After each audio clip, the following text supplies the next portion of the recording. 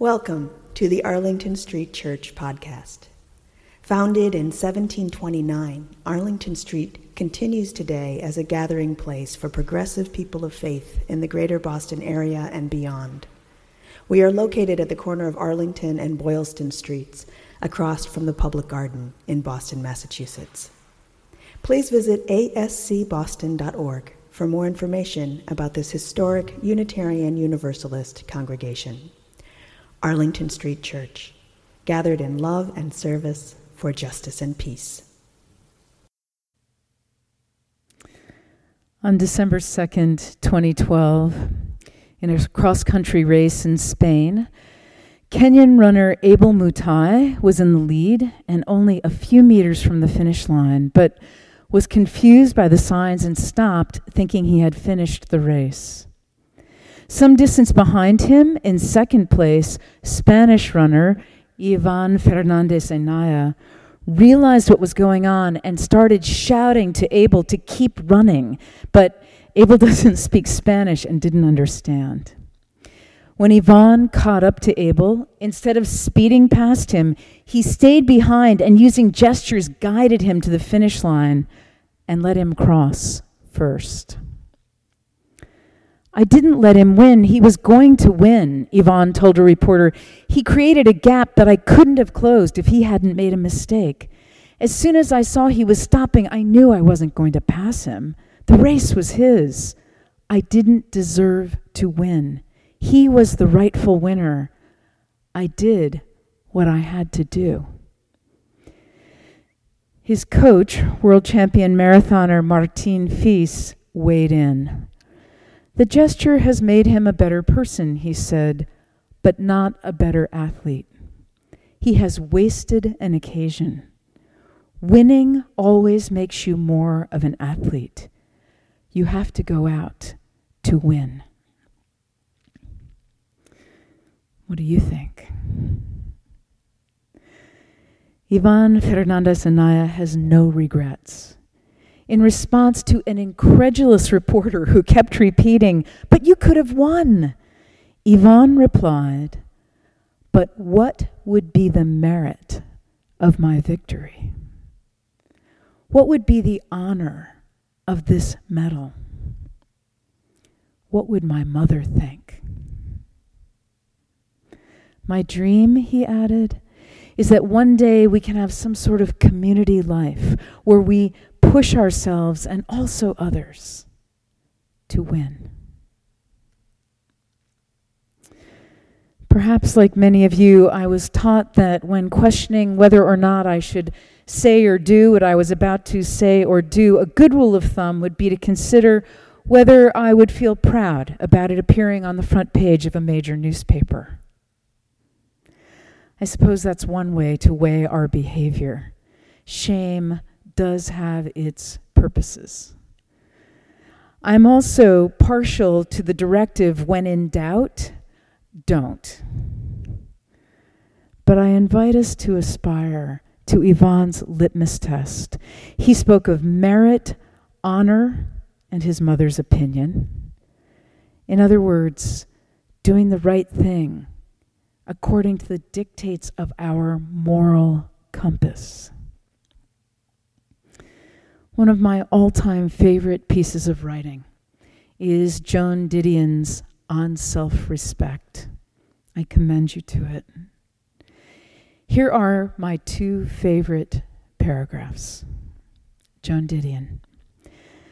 Although to be driven back upon ourselves is an uneasy affair at best, rather like trying to cross a border with borrowed credentials, it seems to me now the one condition necessary to the beginnings of real self-respect. Most of our platitudes notwithstanding, self-deception remains the most difficult deception. The charms that work on others count for nothing in that devastatingly well-lit back alley where one keeps assignations with oneself. No winning smiles will do here, no prettily drawn lists of good intentions. With the desperate agility of a crooked dealer, one shuffles flashily, but in vain through one's marked cards. The kindness done for the wrong reasons. The apparent triumph which had involved no real effort. The seemingly heroic act into which one had been shamed. The dismal fact is that self-respect has nothing to do with the approval of others, who are, after all, deceived easily enough. It has nothing to do with reputation, which, as Rhett Butler told Scarlett O'Hara, is something that people with courage can do without.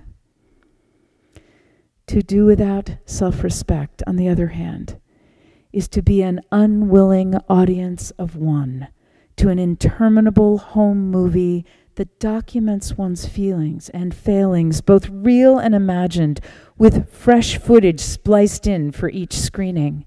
There's the glass you broke in anger. There's the hurt on X's face. Watch now, this next scene, the night Y came back from Houston. See how you muff this one. To live without self-respect is to lie awake some night beyond the reach of warm milk and phenobarbital, and the sleeping hand on the coverlet, counting up the sins of commission and omission, the trusts betrayed, the promises subtly broken, the gifts irrevocably wasted through sloth or cowardice or carelessness. However long we postpone it, we eventually lie down alone in that notoriously uncomfortable bed, the one we make ourselves. Whether or not we sleep in it depends on whether or not we respect ourselves. We choose to do the right thing, honoring our moral compass so we can live with ourselves, so we can be happy and peaceful and free. And we do the right thing, says Ivan Fernandez Anaya, for community, the greater good, the common wealth. Sometimes, perhaps even most of the time, doing the right thing is easy. Ivan did it without a second thought, and though his running coach was mildly disgusted, the world reacted with approbation and adoration. Sometimes, though, it's harder. Here's another story. A 20-something-year-old named David grew up on a relatively small family farm in Nebraska. Generations before he was born, 80 acres had been lost to an unscrupulous family member. Somewhere along the way, David determined that somehow he was going to buy back that lost parcel and make the farm whole again. In 2011, he learned that it was coming up to be sold at auction. With 2 weeks to go, David needed to figure out how to secure an extraordinary amount of money. Even though I dreamed of getting back the land for as long as I could remember, he says, when the day came, I wasn't ready. But he knew he had to give it his very best. And after more than one sleepless night, he and his father headed to the auction house with their best number. Walking through the doors, their hearts sank. The place was packed. Over 200 farmers were in attendance, most of whom had much larger farms and far more resources. Nevertheless, when the auctioneer called for the first bid, David and his father looked at each other, and David put his hand in the air. The auctioneer nodded, and then he looked around for a second bid. A hush fell over the crowd. No one spoke. The auctioneer called for a break. When they reconvened, it happened again. Silence. 3 times the auctioneer called for a break. 3 times when the bidding resumed, the room remained still and silent. The 3rd time, you could have heard a pin drop. Time stretched out. The whole room held its breath. David's bid was the only bid, the winning bid. 200 farmers kept their hands down so the farm could be returned to its rightful owners. 200 farmers did the right thing. When David finished telling the story to Lori Gwilt of Good News Network, she asked him what he thought had happened.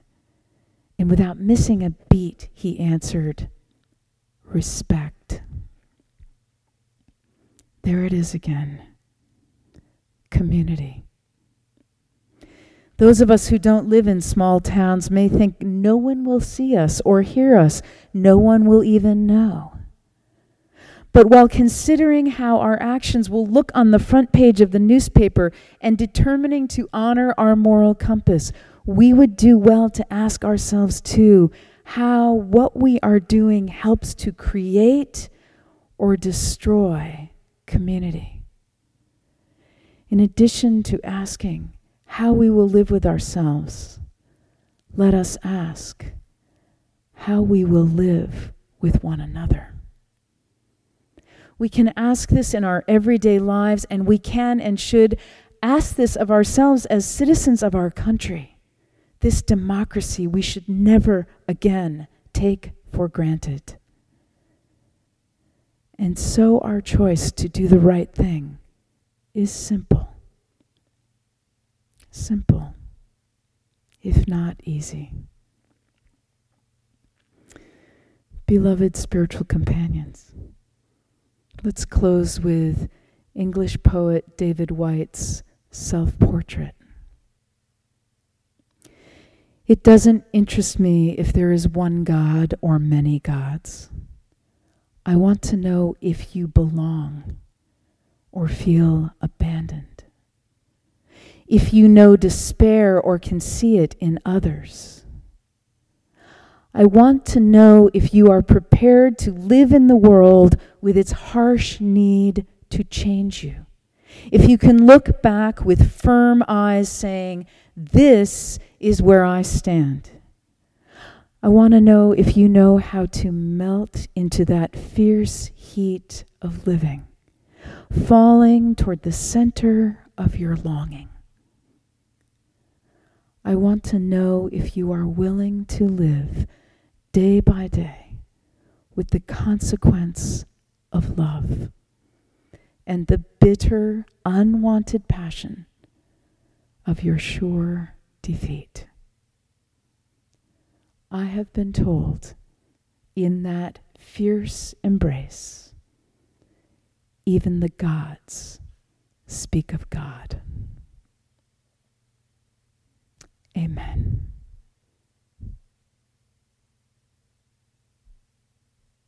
And now for our benediction, I invite you to put your hands over your heart in namaste. I honor the divine in you. Our benediction is from my beloved colleague in Minnesota, Reverend Victoria Stafford. Go shining. In these dark days, remember who you are and what you love, and that to which you give your life, the work of your hands and your heart.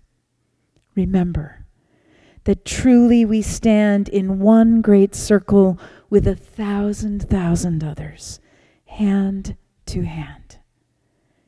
You really are the light of the world, and your love is a beacon of hope. Let us keep this faith, beloveds, and pass it on. The service begins when the service ends. Bless your hearts. I love you. Amen.